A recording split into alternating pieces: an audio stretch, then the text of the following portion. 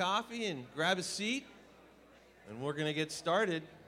All right, Lord Jesus, I just thank you for this time. I just thank you for your Holy Spirit. We just pray just an anointing upon Merle as he speaks this morning, Father. We just pray your Holy Spirit's just grace and anointing and favor will be upon him, Father. We just thank you for that. In Jesus' name, amen. Amen. Amen. Good morning, everyone. We're going to go ahead and get right into it here this morning. We have a bunch of scriptures to go through. So this is a continuation of the Filled Life with the Holy Spirit that we're doing here in October. It's probably going to extend a little bit into November as well, just through the transition service, and then when Kevin Kazemi is coming on November 10th, and probably end up on November 17th. Yeah, it's going to be some good weeks ahead of us. So we're going to go ahead and get right into it. Today I want to talk about prayer. I want to highlight what Jesus talks about prayer. I want to talk about the Holy Spirit and how we can be filled to overflowing, that we can be filled with the Holy Spirit, the portion that God has for us. So let's start off today. Thank you, David, for praying for me. I appreciate that because I need it. Amen. Anyone else need prayer? Yeah, come on. Amen. All right. So the Holy Spirit, who is the Holy Spirit? For those of us, maybe some might be sitting here who don't know, the Holy Spirit is part of God. He is God. He is the part of the Trinity. 1/3 of the Godhead is who the Holy Spirit is. The Bible uses the term Holy Spirit and Spirit of God interchangeably. So we have God the Father sitting in heaven on the throne.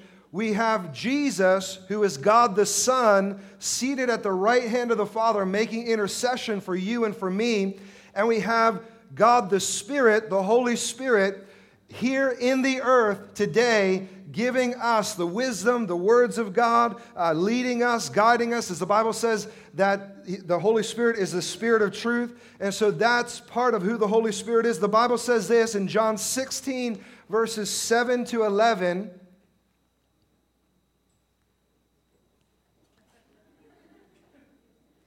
Helps if it's on. There we go. John 16, verses 7 to 11. Hey, there we go. Jesus says this, "Nevertheless, I tell you the truth. It is to your advantage that I go away. For if I do not go away, the Helper will not come to you. But if I go, I will send him to you. And when he comes, he will convict the world concerning sin and righteousness and judgment. Concerning sin, because they do not believe in me. Concerning righteousness, because I go to the Father, and you will see me no longer. And concerning judgment, because the ruler of this world is judged."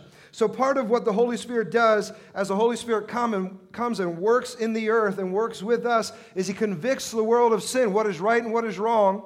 And he convicts also of righteousness. So that's where there is a conviction of the righteousness of God inside of you because you have given your life to Christ. Where you can say, hey, yes, we are righteous because we're following Jesus. That's from the conviction of the Holy Spirit. And Jesus says, and then he also convicts the world of judgment because the ruler of this world, Satan, and the demonic forces of this world have already been judged and condemned. Okay? And Jesus says this, it's an amazing thing. Jesus says, it is to your advantage. So here we have Jesus, the Son of God, the very manifest presence of God in the earth at that time, the fullness of the image of the Godhead being present right there. And he says, listen, it is to your advantage that I be taken up to heaven, that I go away, because I'm going to send the Holy Spirit. I'm going to send the Helper to you. Wow, that's a powerful statement. I mean, imagine if Jesus was still in the earth today. Imagine if Jesus was still physically manifest in the earth today. We know he's here by the Holy Spirit, but imagine if he was walking around as a man today. I mean, I'm sure different, news media outlets and all that would have, all kinds of things to say. But, being the standard of righteousness in the earth, just day after day, almost as constant as Trump's Twitter account, just like constantly being the standard of righteousness, just in the earth of like, hey, this is God's will for this. This is God. And we could have that. Imagine what that would be like. And Jesus says it's actually better. What's better is that I go and send you the Holy Spirit. Wow. Wow. That is amazing. I don't know, that just stuns me there. The Holy Spirit is the seal. The Bible says that He is the seal of our inheritance in the Lord. In Ephesians chapter 1, verses 13 and 14, it says, "In Him you also, when you heard the word of truth, the gospel of your salvation, and believed in Him, were sealed with the promised Holy Spirit, who is the guarantee of our inheritance until we acquire possession of it to the praise of His glory." So that word guarantee there literally means like it's a down payment or an earnest money. Anyone ever buy a house and when you make an offer, you have to give earnest money. You have to give like a sizable chunk of it. You have to write out a check and say, hey, like I want to give a sizable chunk towards this house to show the seller that I'm serious. That's what earnest money does, right? And that's actually what that word guarantee there, that we're sealed by the Holy Spirit, who is the guarantee of our inheritance until we acquire it later on. So the Holy Spirit is God saying, hey, I am serious about this. Hey, this is a portion for you. This is proof. This is a receipt that you are, not only are you saved, but you have an inheritance in God, in Christ. All right, 2 Corinthians chapter 1, verse 21 to 22, it says, "And it is God who establishes us with you in Christ, and has anointed us, and who has also put His seal on us, and given us His Holy Spirit in our hearts as a guarantee." There, that word again, guarantee, earnest money, is what it means. That guarantee, it's a receipt. So the Holy Spirit is kind of like, it's a stamp of, boom, proof. You are saved. Boom, you have an inheritance. You have a destiny in God, the Holy Spirit in your life. 2 Corinthians chapter 5, verse 5. "He who has prepared us for this very thing is God, who has given us the Spirit as a guarantee." I'm just throwing a bunch of these scriptures at you here. All right? Ephesians chapter 4, verse 29 to 32, it says, "Let no corrupt talking come out of your mouths, but only such thing as is good for building up, as fits the occasion, that it may give grace to those who hear. And do not grieve the Holy Spirit of God, by whom you were sealed for the day of redemption. Let all bitterness and wrath and anger and clamor and slander be put away from you, along with all malice. Be kind to one another, tender-hearted, forgiving one another, as God in Christ forgave you." So you have the seal. The Holy Spirit is the seal of salvation for each person, for each one of us. But the Bible here says, don't offend Him. Don't grieve the Holy Spirit. And how do we grieve the Holy Spirit? It's by what we allow to come out of our mouths. It's by what we allow to come out of our mouths. How it's, you know, what it says here in Ephesians, you know, it's slander, corrupt speaking, all of these things, that what we allow to come out of our mouths is what can grieve the Holy Spirit. All right, the Bible tells us to be filled with the Holy Spirit. It says, do not be drunk, Ephesians 5, verse 18. Do not be drunk with wine, for that is debauchery. I had to look up what debauchery meant, you know. It means lewdness and all of those. It says, for that is debauchery, but be filled with the Holy Spirit. So there is a command, and that word filled there, it means filled to capacity, filled to the point of no need left, filled to the point where it begins to bubble over. That's God's will for you and I, to be filled with the Holy Spirit. It doesn't matter what's going on in your day. It doesn't matter what's going on in your week, but to be filled with the Holy Spirit over and over again. Whenever God wants to do something in the earth, God begins, whenever He's going to do something new or start a new initiative almost, and even though everything He has done is linked, you know, to eternity in the past, when God's going to do something new, we see that His Spirit begins to hover over it. Just like in Genesis chapter 1, where the Bible says that the Holy Spirit was hovering over the waters. That word hovering means brooding. like a mother hen is brooding over, about ready to hatch something, A mother hen is brooding over her chicks, and she's brooding over it. She's hovering over it. The same way as the start of the church. So in creation, in the start of the church, in Acts chapter 2, where the Holy Spirit begins to brood over the believers. They were already saved. They were already followers of Jesus. But Jesus says, listen, it is important that you go and wait to be filled. Wait for the gift of the Father. Wait to be filled with the baptism of the Holy Spirit. And so they're there and they're in one accord in Acts chapter 2.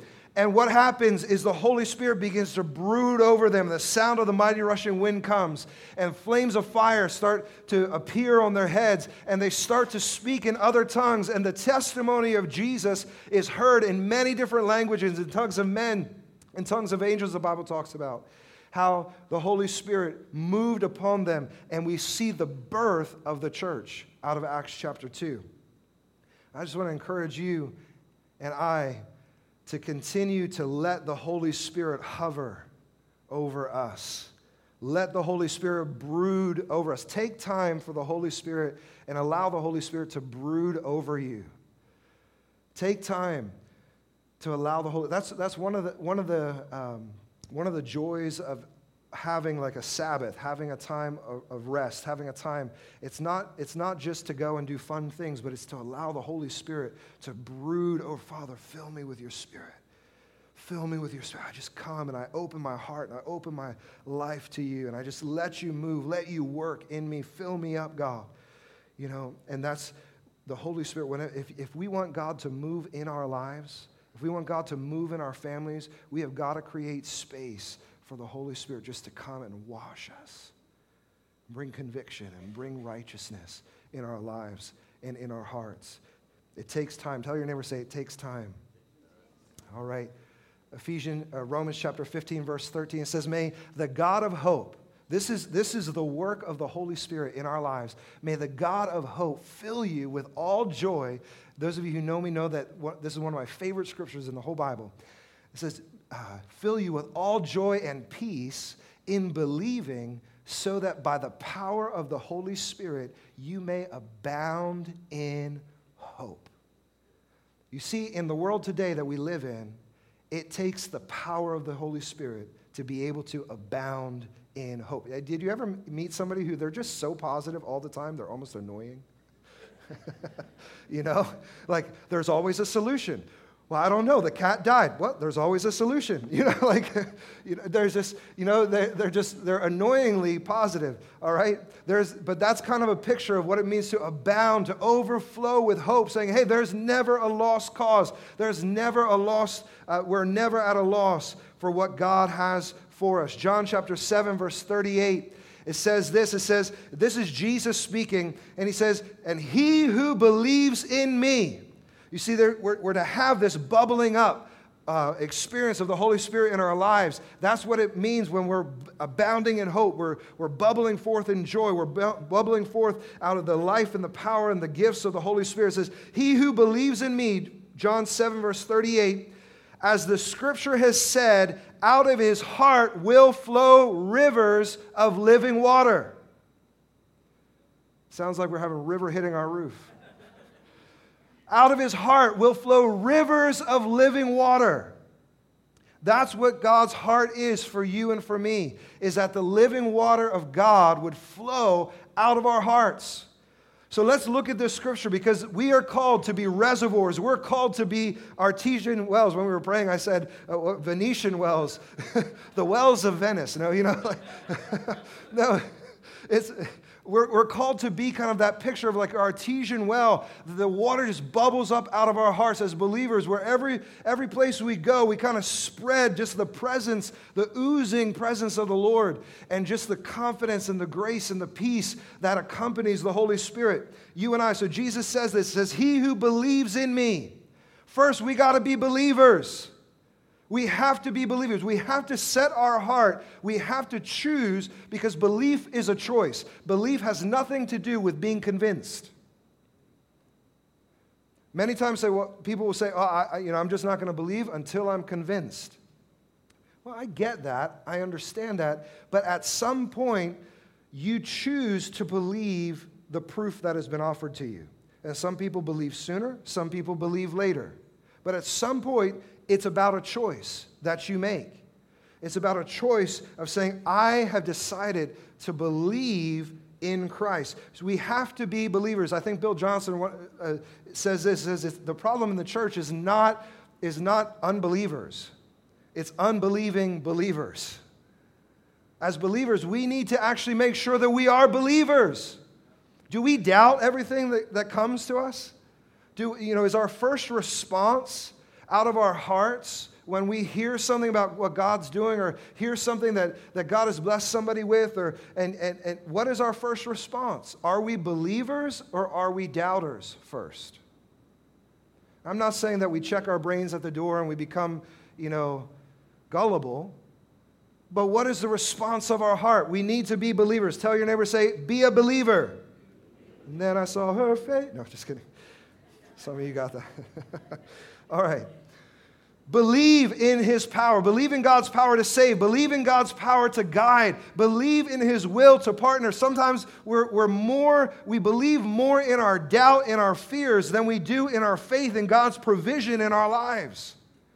Our first response of our heart is in more of alignment with doubt and fear and worry than it is with faith and believing and saying, God's got this. I don't understand. I maybe don't see the solution, but God has got this. Yeah? So Jesus said, He who believes in me. We have to be believers. We have to be believing in His power to heal, believing in His ever-abiding presence. You are never alone. No matter what you feel like, you are never alone. His presence is with you and I all the time. John chapter 20, verse 27 says this, and then He said to Thomas, put your finger here and see my hands, and put your hand in the place of my side. Do not disbelieve, but believe. Right? We called Thomas Doubting Thomas, but all he wanted was like real proof. Like, y'all said Jesus is alive. I got to see it for myself. I got to see it to believe it. Yeah? And the interesting thing is Jesus doesn't get down on him for that. So when you're hearing me, don't, and you have a tendency to because I know this is true about me. You have a tendency to always go negative, Jesus doesn't put Thomas on blast here. He doesn't make him feel guilty or bad. He just says, hey, he actually gives him what he needs. He's like, here's my hands. Here's my side. Put your hand in. No, feel it. Touch me. Handle me. He gives him what he needs. And then he says, hey, don't be disbelieving, but be believing. He doesn't come down hard on him. I think church history has come down hard on Thomas. But Thomas, he knew what Jesus was capable of. He spent 3 years seeing Jesus do all of the miracles, but he did not want to believe other people's testimonies that Jesus was alive. He wanted firsthand information, and Jesus gave it to him. All right? But then he tells him, he says, hey, check your heart. Are you still a believer? Do you still believe in me? All right? It goes, then he who believes in me, as the Scripture has said. That's a really important phrase there. Can you just tell your neighbor, say, as the Scripture has said? You see, Jesus relies on Scripture, giving it place of prominence as speaking God's words. Jesus relies on Scripture, giving it a place of prominence as speaking God's words. Jesus was anchored in the Word of God. And if Jesus was anchored in the Word of God, then you and I need to be anchored in the Word of God also. There's a movement in church today, and when I say church, I don't mean here, but out, in the church in the world, universally, there's a movement that says, I'm only going to focus on the red letters. I'm only going to focus on the words that Jesus actually said. And some of those Old Testament prophets and some of the other things that Peter says and that Paul says, I'm not going to, that was man's interpretation of what Jesus was saying. No, that wasn't man's. That's the Scripture. If Jesus relies on the Scripture and Jesus never comes against the Scripture, and Jesus is anchored in the Word of God, then how much more? Jesus gives it prominence. He gives it prominence as God's Word being spoken to you and I, as to mankind. So we have no authority to disregard it just because we don't like it. Jesus gives it prominence. So as the Scripture has said, Jesus never rebuffed the Scriptures. Instead, he affirms them by using them and by quoting them. We need to anchor ourselves in God's word. Psalms 119, verse 11 says this. It says, I have stored up your word in my heart that I might not sin against you.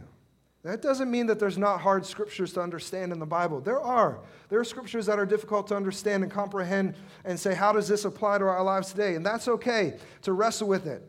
That's all right. But listen, we must still uphold the value of Scripture in our lives because Jesus did. So don't just believe what Jesus said, do what Jesus did. That's the point of the New Testament. Heal the sick, right? Cleanse the lepers, cast out demons. Freely you have been given the gospel of the kingdom. Freely you've given the kingdom, give it to others. That we're not just supposed to believe what Jesus said, we're supposed to do what Jesus did, and Jesus anchored his life on the basis of Scripture. Amen? Out of his heart, we go back to John.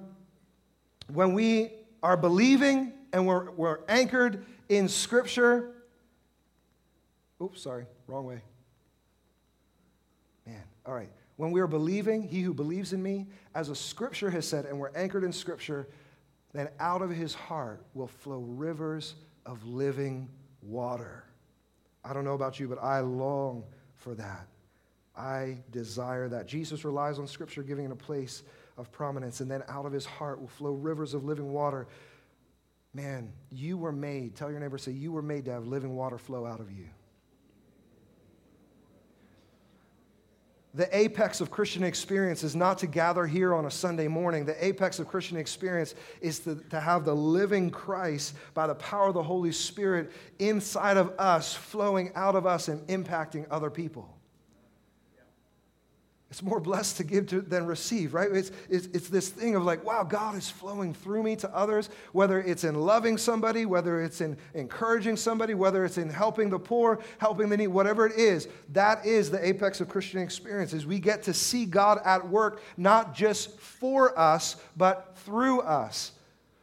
A well-known preacher says this, says, the anointing of the Holy Spirit is upon me for you, but he is in me for me. Right? So the Holy Spirit comes upon you for other people, for those who are around you.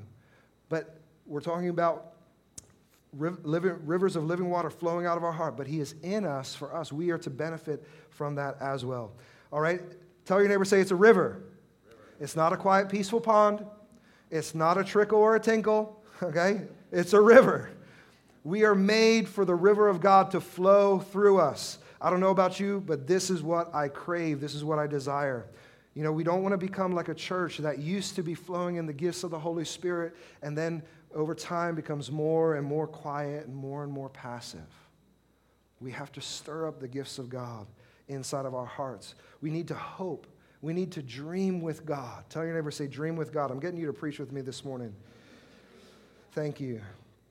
But it's going to take perseverance. The Bible says that we are to pursue love and desire spiritual gifts. Pursue love and desire, earnestly desire spiritual gifts, especially that you may prophesy.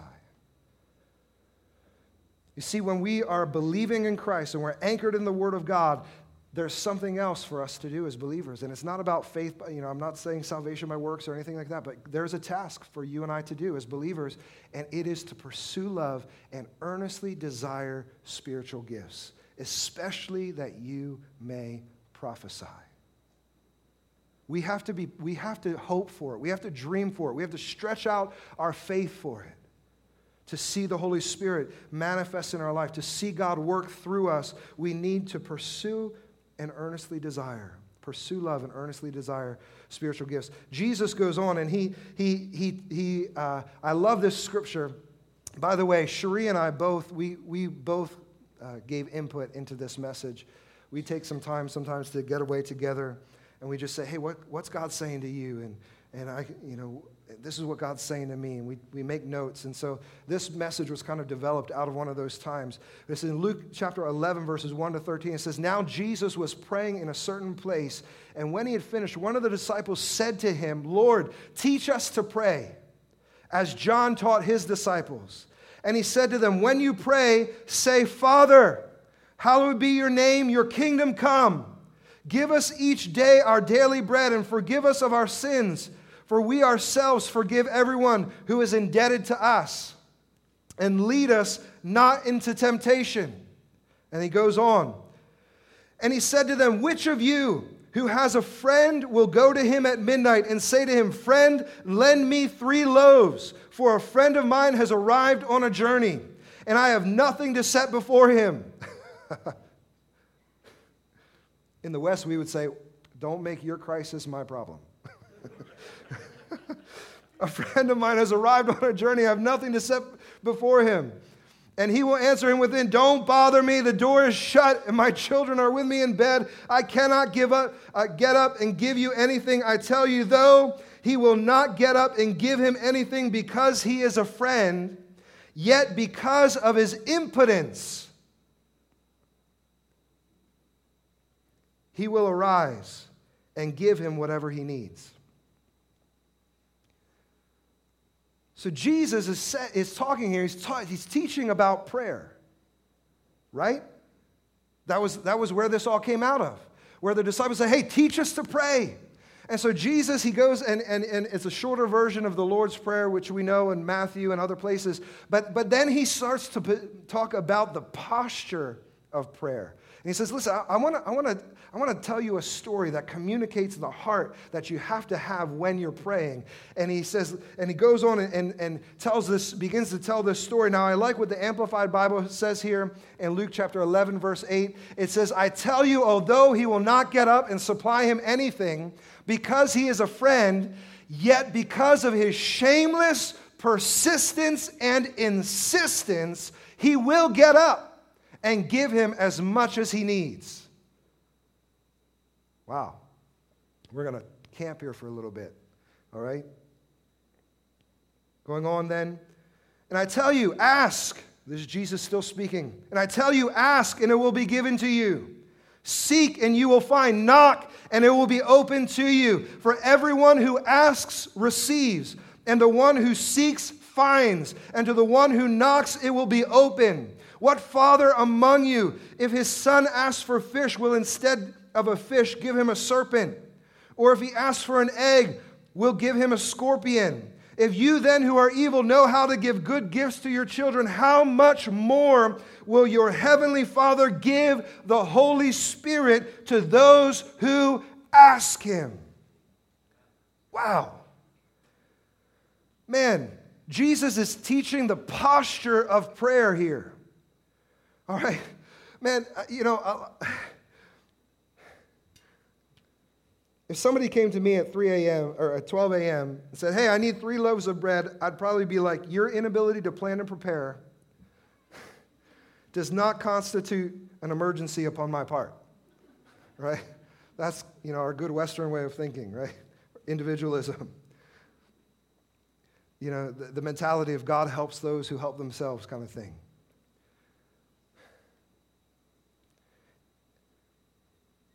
I want to point out something here.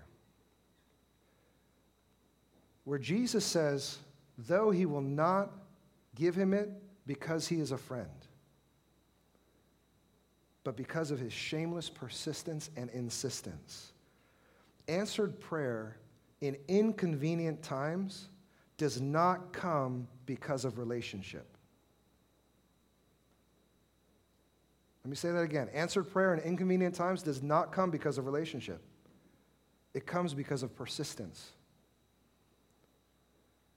See, the devil will try and get you to convince that it's because of relationship.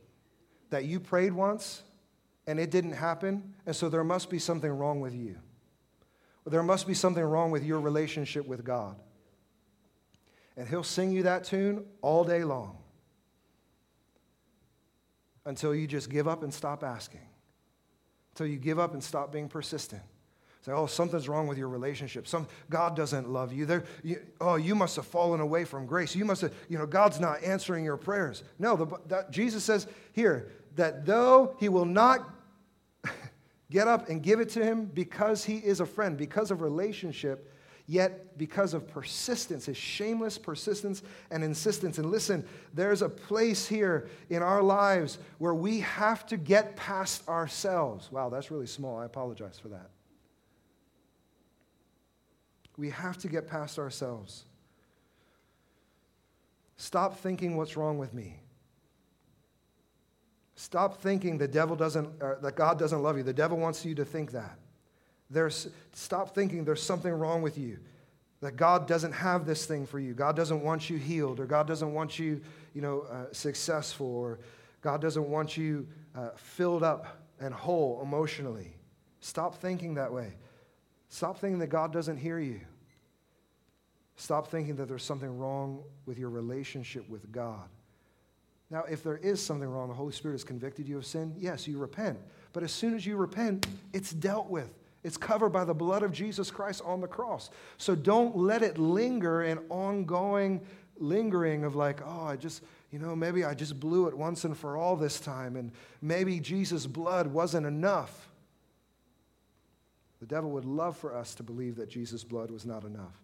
But we have got to start being shamelessly persistent with God. You see, our mentality, I think maybe especially here in Lancaster County, tends to be this mentality of like, well, I asked once. If God's sovereign, he can do it. Maybe I asked twice and, well, it didn't happen, so I guess it's not God's will for me. And actually what begins to happen is we take offense in our heart that God didn't do it for us. And we wind up holding offense against God because, God, we know you're sovereign. Why didn't you do it? And that's a very hard question. Why didn't you do what you said, what I wanted you to do?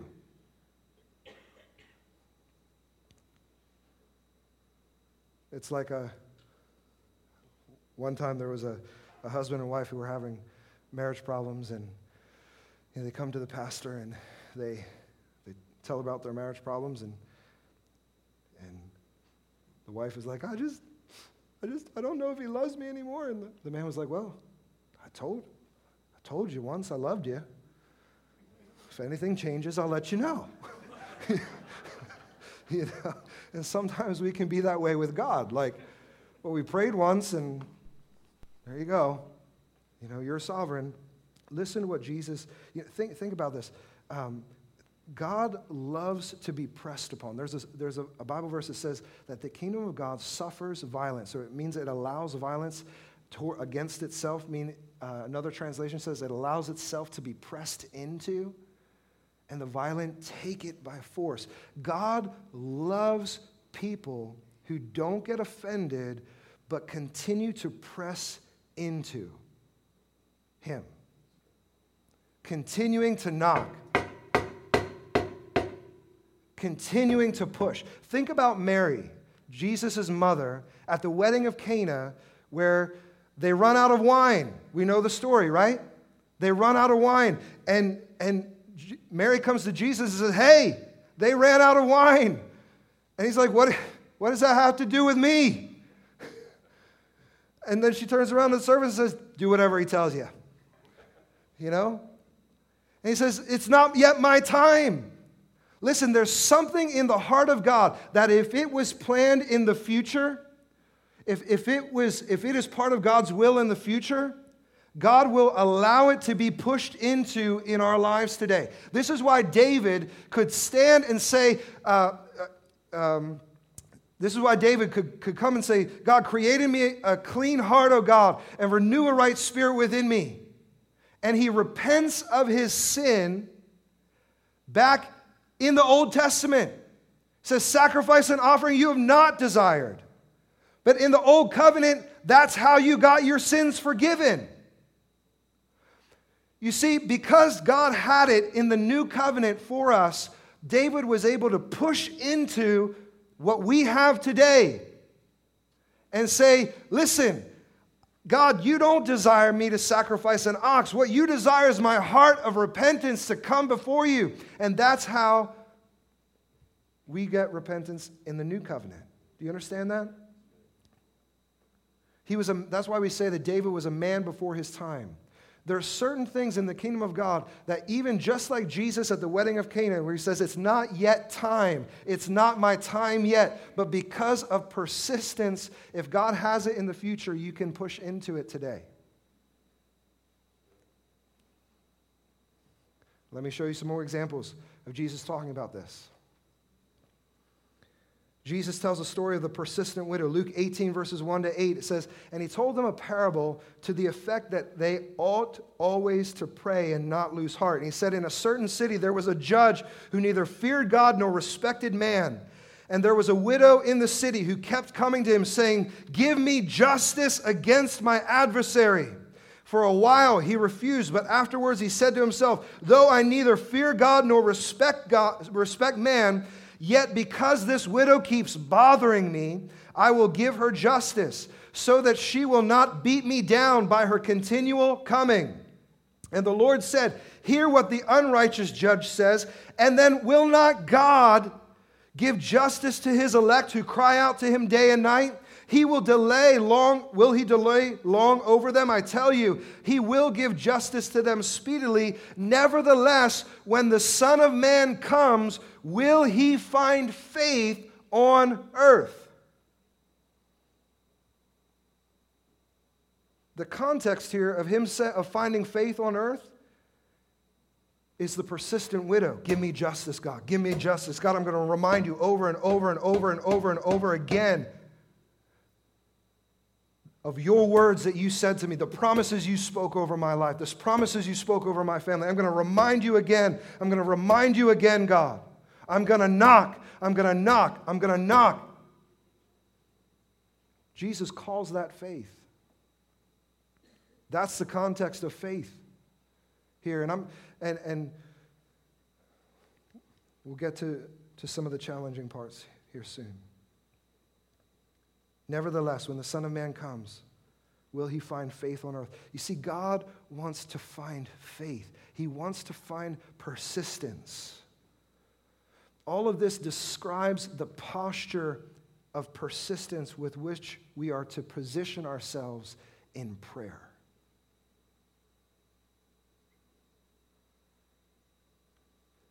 The Jews call it chutzpah. You know, have you ever used that word or heard that word used? Chutzpah. It's like grit. It says, God, I'm not going to be offended by what I don't see. I'm going to keep asking. Matthew chapter 15, verses 21 to 28. And Jesus went away from there and withdrew to the district of Tyre and Sidon. And behold, a Canaanite woman from that region came out and was crying, have mercy on me, O Lord, Son of David. My daughter is severely oppressed by a demon. And he came and he did not answer her a word. Well, that doesn't sound like the Jesus I hear about on college campuses. It looks amazingly like me. No, sorry. We idolize our own ideas of what Jesus is sometimes. She's crying out, have mercy on me, O Lord, Son of David. My daughter is severely oppressed by a demon. But he did not answer her a word. And his disciples came and begged him, saying, send her away, for she is crying out after us. And he answered, I was sent only to the lost sheep of the house of Israel. But she came and knelt down before him, saying, Lord, help me. Lord, help me. And he answered, it is not right to take the children's bread and to throw it to the dogs. Ouch.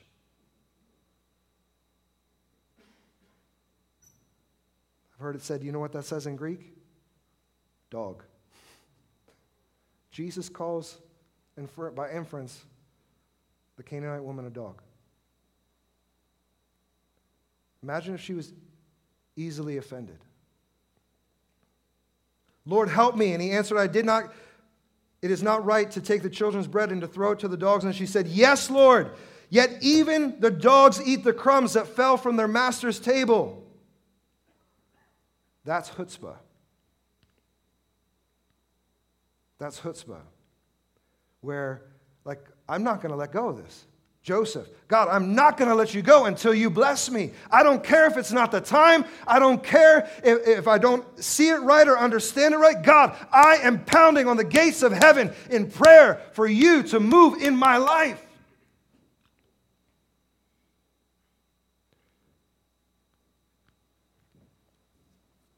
We become desperate. The interesting thing here is when she says this, says, then Jesus answered her. I mean, Jesus is holding her off, holding her at arm's length, holding her at arm's length. No, don't give it to the dogs. Nope. You know, I'm not even going to answer her. Nope. Holding her at arm's length. And all of a sudden, because of her persistence and her grit and her chutzpah, that she just got on. You have the ability to make a change and affect my life. God, I am here and I am not going away. I am not going away. I don't care. Offend me. Do whatever you need to do to me. But I am not going away. That's the kind of grit that she had. And all of a sudden, Jesus melts. Jesus melts. Look at his response.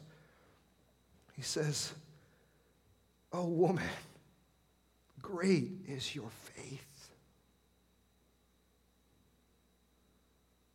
Where he goes from being arm's length and almost offending her, says, he just melts. This woman's faith.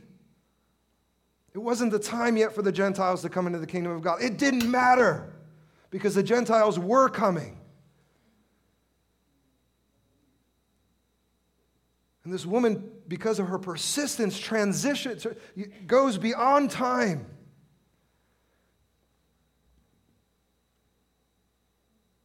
He says, be it done to you as you have desired. And her daughter was healed instantly. The Amplified Bible says that she was wearing out the disciples. That's why the disciples came to him and said, Jesus, you better do something with this woman, because otherwise we are going to, come on, make a decision here. Her persistence. This is Jesus teaching on prayer. I don't know what books, there's great books out there that teach on prayer. But you see, the Bible says that blessed are the poor in spirit, because theirs is the kingdom of God. And I've hung around a lot of poor people. And you know what's interesting about poor people? Is they know how to be desperate. They know how to be desperate. They know how to recognize this is my chance. If it's not for you, God, we're done.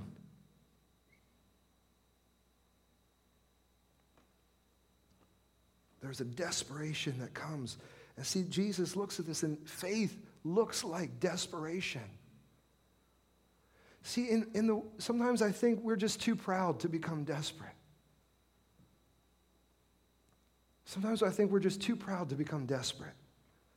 So, I don't know, I ask, about this or about that, and God does not despise a broken heart. Faith looks like desperation. The poor in spirit, they understand desperation. This is pursuit. This is pursuit. Earnestly desire love, but pursue spiritual gifts. Become desperate for the Holy Spirit to move in and through our lives. Where we say, God, I refuse to be comfortable anymore. I refuse to be comfortable anymore. Jesus, when he's teaching on prayer, he's talking about faith, and somehow I think sometimes in our faith teaching, faith is not the intellectual denial of reality. Hear me say this. Faith is not the intellectual denial of reality. You have snot running out of your nose and your eyes are all, I'm not sick. No, you're sick. You need healing. Right? It's not like the denial of reality. It's the persistence to say, it's the desperation to say, God, I need you to heal me. I need your touch. I need your touch. I'm going to humble myself and say, God, I need you. I don't care who sees it. I don't care who knows it. God, I'm desperate. It's the humility of faith. The humility of faith. Pursuit is not based on a principle. It's based on a relationship with Jesus. True faith is humility that says, I don't have what I need, and you, God, have the authority to shift this thing in my life. I don't have what I need, but God, you do. You have what I need. And I don't know how to shift this thing in my life, and I'm going to keep on asking. I'm going to keep on pursuing. And maybe that prayer doesn't get answered, because that's the thing. Not every prayer gets answered. We never have God under our thumb to make him do what we desire. You see, what we're to be asking for is his kingdom to come, his will to be done. That's what Jesus teaches us to pray. And it's really easy to say, well, God, you want me like happy, so I'm asking for this thing to make me happy. But that's not what Jesus is saying. He's saying, listen, pray that my kingdom comes. Pray that my will is done. Seek first the kingdom. Matthew 6:33, seek first the kingdom. Right? And then all these other things will be added. There's this thing where we're passionately pursuing him, passionately pursuing God. Faith is a pursuit, and it's not giving up. And you know what? If faith is measured more by persistence than knowledge, that makes me really happy. Because I might not be the sharpest tool in the shed, right? I might not be the most wisdom, the most wise person with all of biblical knowledge and all of that. But you know what? Faith, answered prayer and faith isn't dependent upon that. Yes, it's good. We need to study to show ourselves approved. But listen, if persistence is the key, I think this is why we see God move through imperfect people. Even imperfect speakers and ministers and pastors and leaders, and you find out that they were in an affair, and yet God was still moving in their meetings. And you're like, how does that happen? The reason is because maybe they knew how to pray in persistence. God wants character, but he blesses persistence. God wants character, but he responds to faith. Now, the condition of that person's soul, howbeit, is, but it doesn't mean that God didn't come on that person and see miracles happen in a meeting for the sake of people. You understand that? God wants character. I'm not in any way saying that, sacrifice character, but I'm saying that it's not based on relationship. It's not based on character always. Answer prayer isn't always based on character. It's based on persistence. It's based on the ability to humble yourself and to go before God and to cry out and to keep on knocking, saying, God, we're pursuing you. We're pursuing you, God. God, we want to move in Lancaster County. We want you to move in our lives. We need you to move in our schools. We need you to move in our families. God, we are passionately pursuing you, and we will not give up until we see your kingdom start to come and move and flow through our lives. Amen? All right, let's finish up here. Worship team, you can come up. So now that we know how to be persistent, what does the Bible say we need to be persistent about? Matthew 6:33, seek first the kingdom of God and his righteousness, and then all these things shall be added unto you. Right? The things that the Gentiles long for. James chapter 4, verse 2, it says, you desire and do not have, so you murder, you covet, you cannot obtain. So you fight and you quarrel, and you do not have because you do not ask. Remember, ask isn't just ask once. Ask is persistence. And you ask and you do not receive because you ask wrongly to spend it on your own passions. You see, God's heart is for the kingdom of God.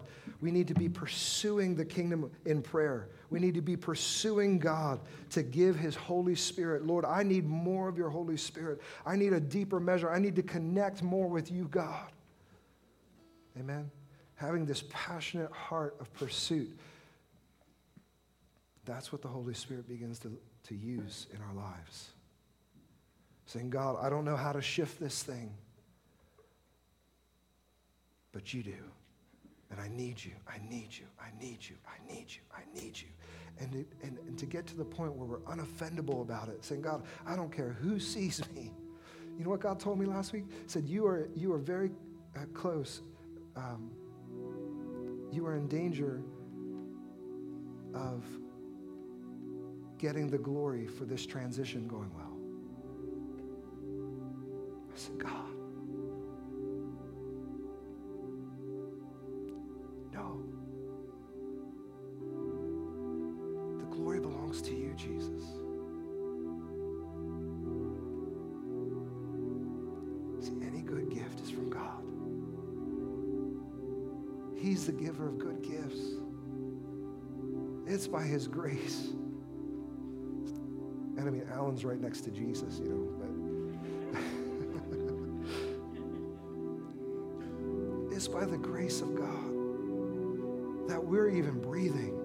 And sometimes it's easy to forget that in middle class, well-to-do America. And that's okay. I mean, it's okay to be middle class and well-to-do. It's not okay to forget. You get that? But the key is knowing how to make yourself desperate. Can you flip a switch in your heart and become desperate for his presence?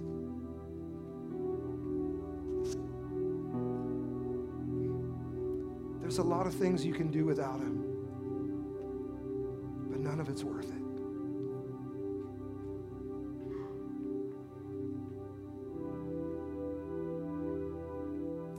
Romans chapter 15, verse 13 says, may the God of hope fill you with all joy and peace in believing, so that by the power of the Holy Spirit, you may abound in hope.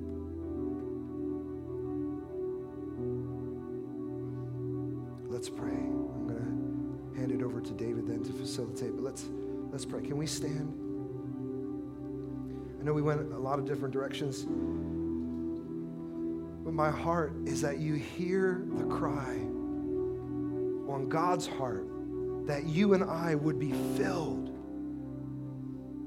That you and I would be filled. And if things aren't right between you and God, hey, take a moment and get it right. It's not that hard to get it right between you and God.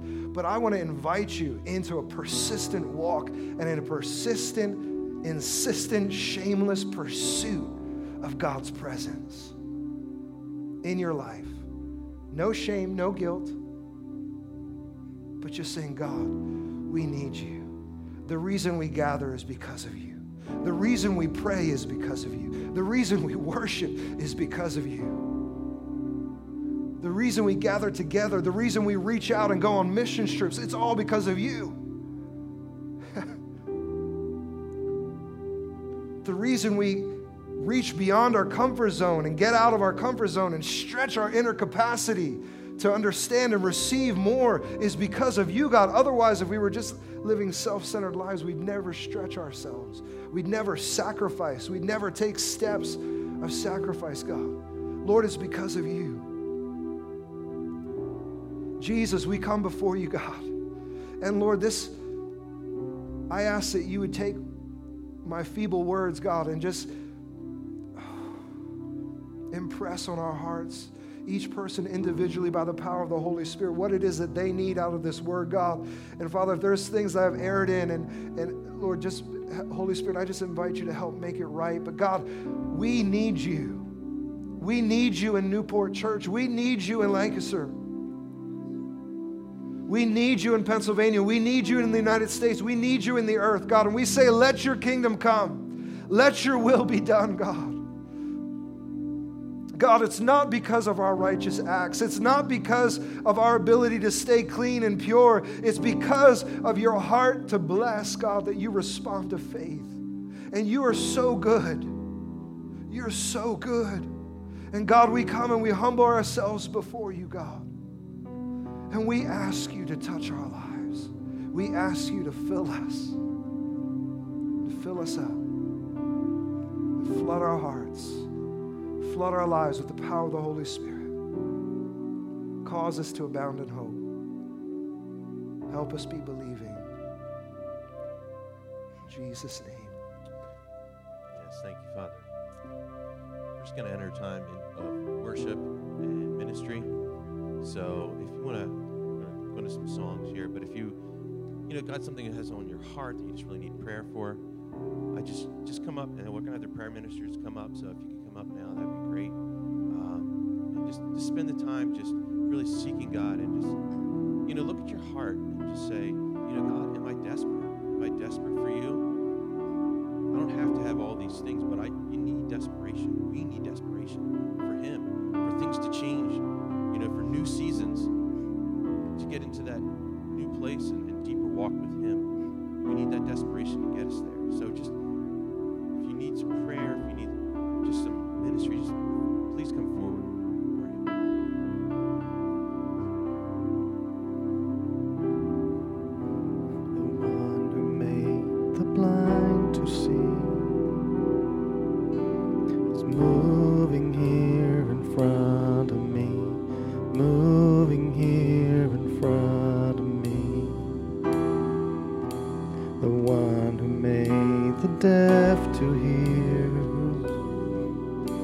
Silencing my every fear, silencing my every fear. I believe in you, I believe in you. You're the God of miracles.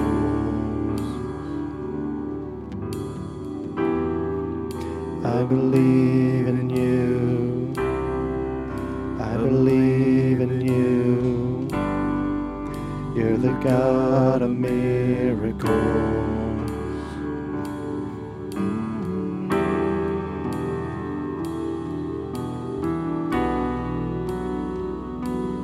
Yeah, we're knocking on the door, knocking on the door. The one who does impossible, reaching out to make me whole, reaching out to make me whole. The one who put death in its place. His life is flowing through my veins. His life is flowing through my veins. I believe in you. I believe in you. You're the God of miracles.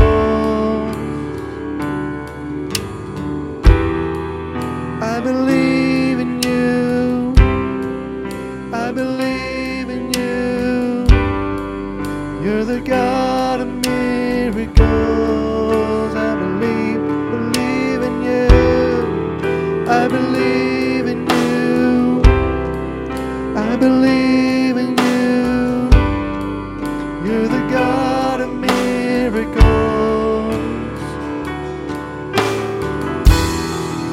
I believe in you. I believe in you. You're the God of miracles.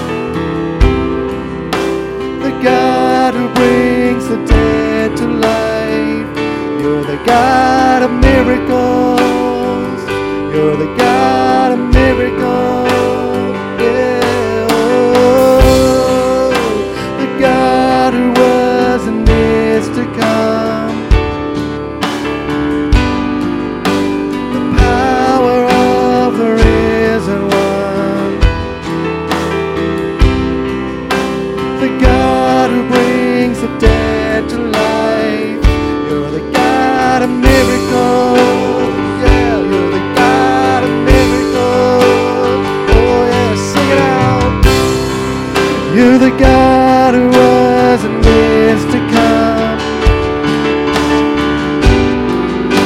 The power of the risen one.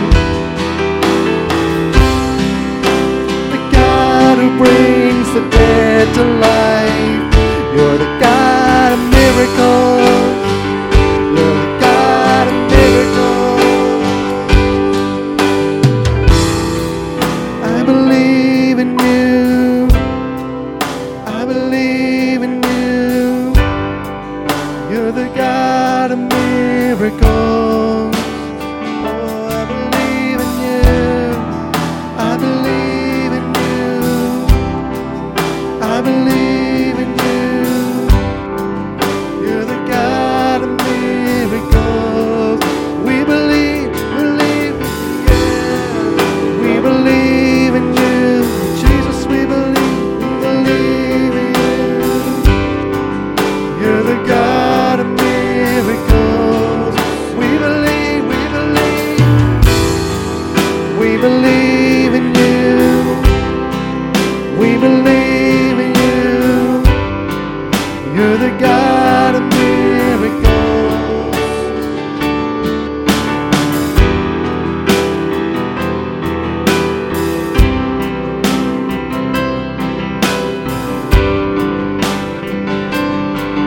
Yeah, yeah. Oh, we're knocking on the door. Oh, we're knocking on the door of heaven now. Oh, yeah. All we need is you. Oh, here I am, God. My heart is yours. All I need and desire, you have and you are. Here I am, God. My heart is yours. You're all I need and desire. You have and you are. Here I am, God. My heart is yours.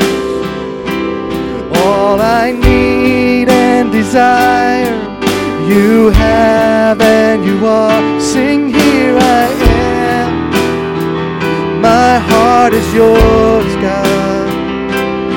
All I need and desire, you have and you are.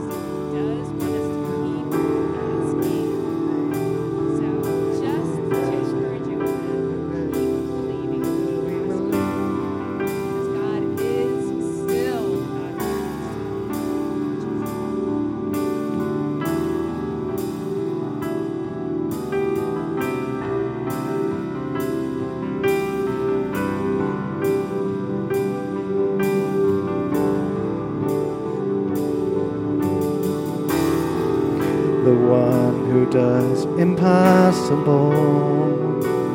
He's reaching out to make me whole, reaching out to make me whole. The one who put death in its place. His life is flowing through my veins. His life is flowing through my veins. The one who made the blind to see. He's moving here in front of me. Moving here in front of me. The one who made the deaf to hear. Silencing my every fear, silencing my every fear. I believe in you, I believe in you. You're the God of miracles. I believe in you, I believe in you. You're the God of miracles. Yeah, I believe in you. I believe in you. You're the God of miracles.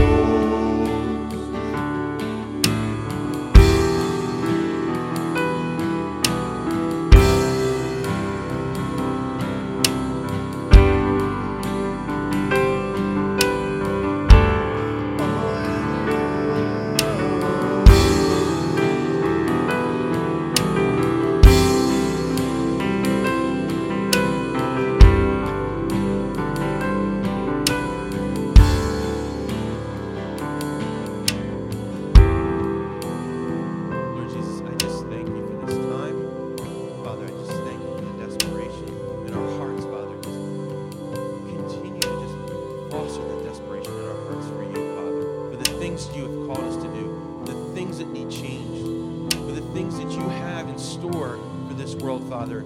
Give us that desperation, Father. Thank you. We're going to continue to minister up front here, so if you need anything, please come up. Please be just open to what God is doing. We're going to dismiss officially now. So we just speak just a good week this week. We just speak just anointing and favor upon all of you. God would just move